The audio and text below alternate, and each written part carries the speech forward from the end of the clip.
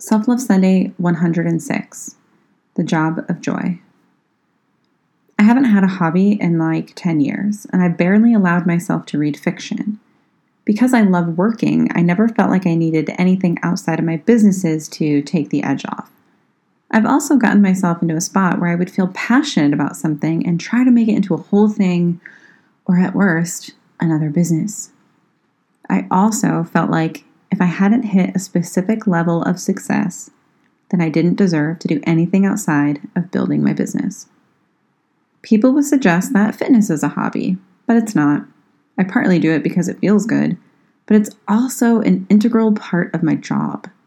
I own a fitness brand and coach nutrition. A very big part of standing inside my integrity is to live my own philosophies. What I have recently realized and have had reinforced is that the practice of joy is so important. It should basically be part of my job. Why am I waiting for things to settle down to have a hobby? Why am I not allowing myself to do fun things outside of work that light me up? It doesn't make any sense. I never subscribed to the travel after I retire BS. I always just traveled when I wanted to. So why would I wait for hobbies or fiction books or joy? In my world, things are never actually going to slow down because I like having a lot on my plate. So I need to work in the things that bring me joy now. Part of filling your own cup is taking that time out for yourself. And I'm realizing that having fun, chatting with girlfriends, and creating art is a crucial part of giving me what it takes to show up for others.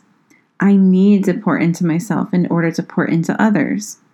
It's so much smoother when I do this. I have more space and more energy than I thought possible, and I'm still getting everything done that I need to. It's funny how it works. When you expand, everything else around you does a bit too. Take time for yourself now. Don't wait. Make joy a part of your job, and thank me later. Self-love and hugs, your friend, Chrystal.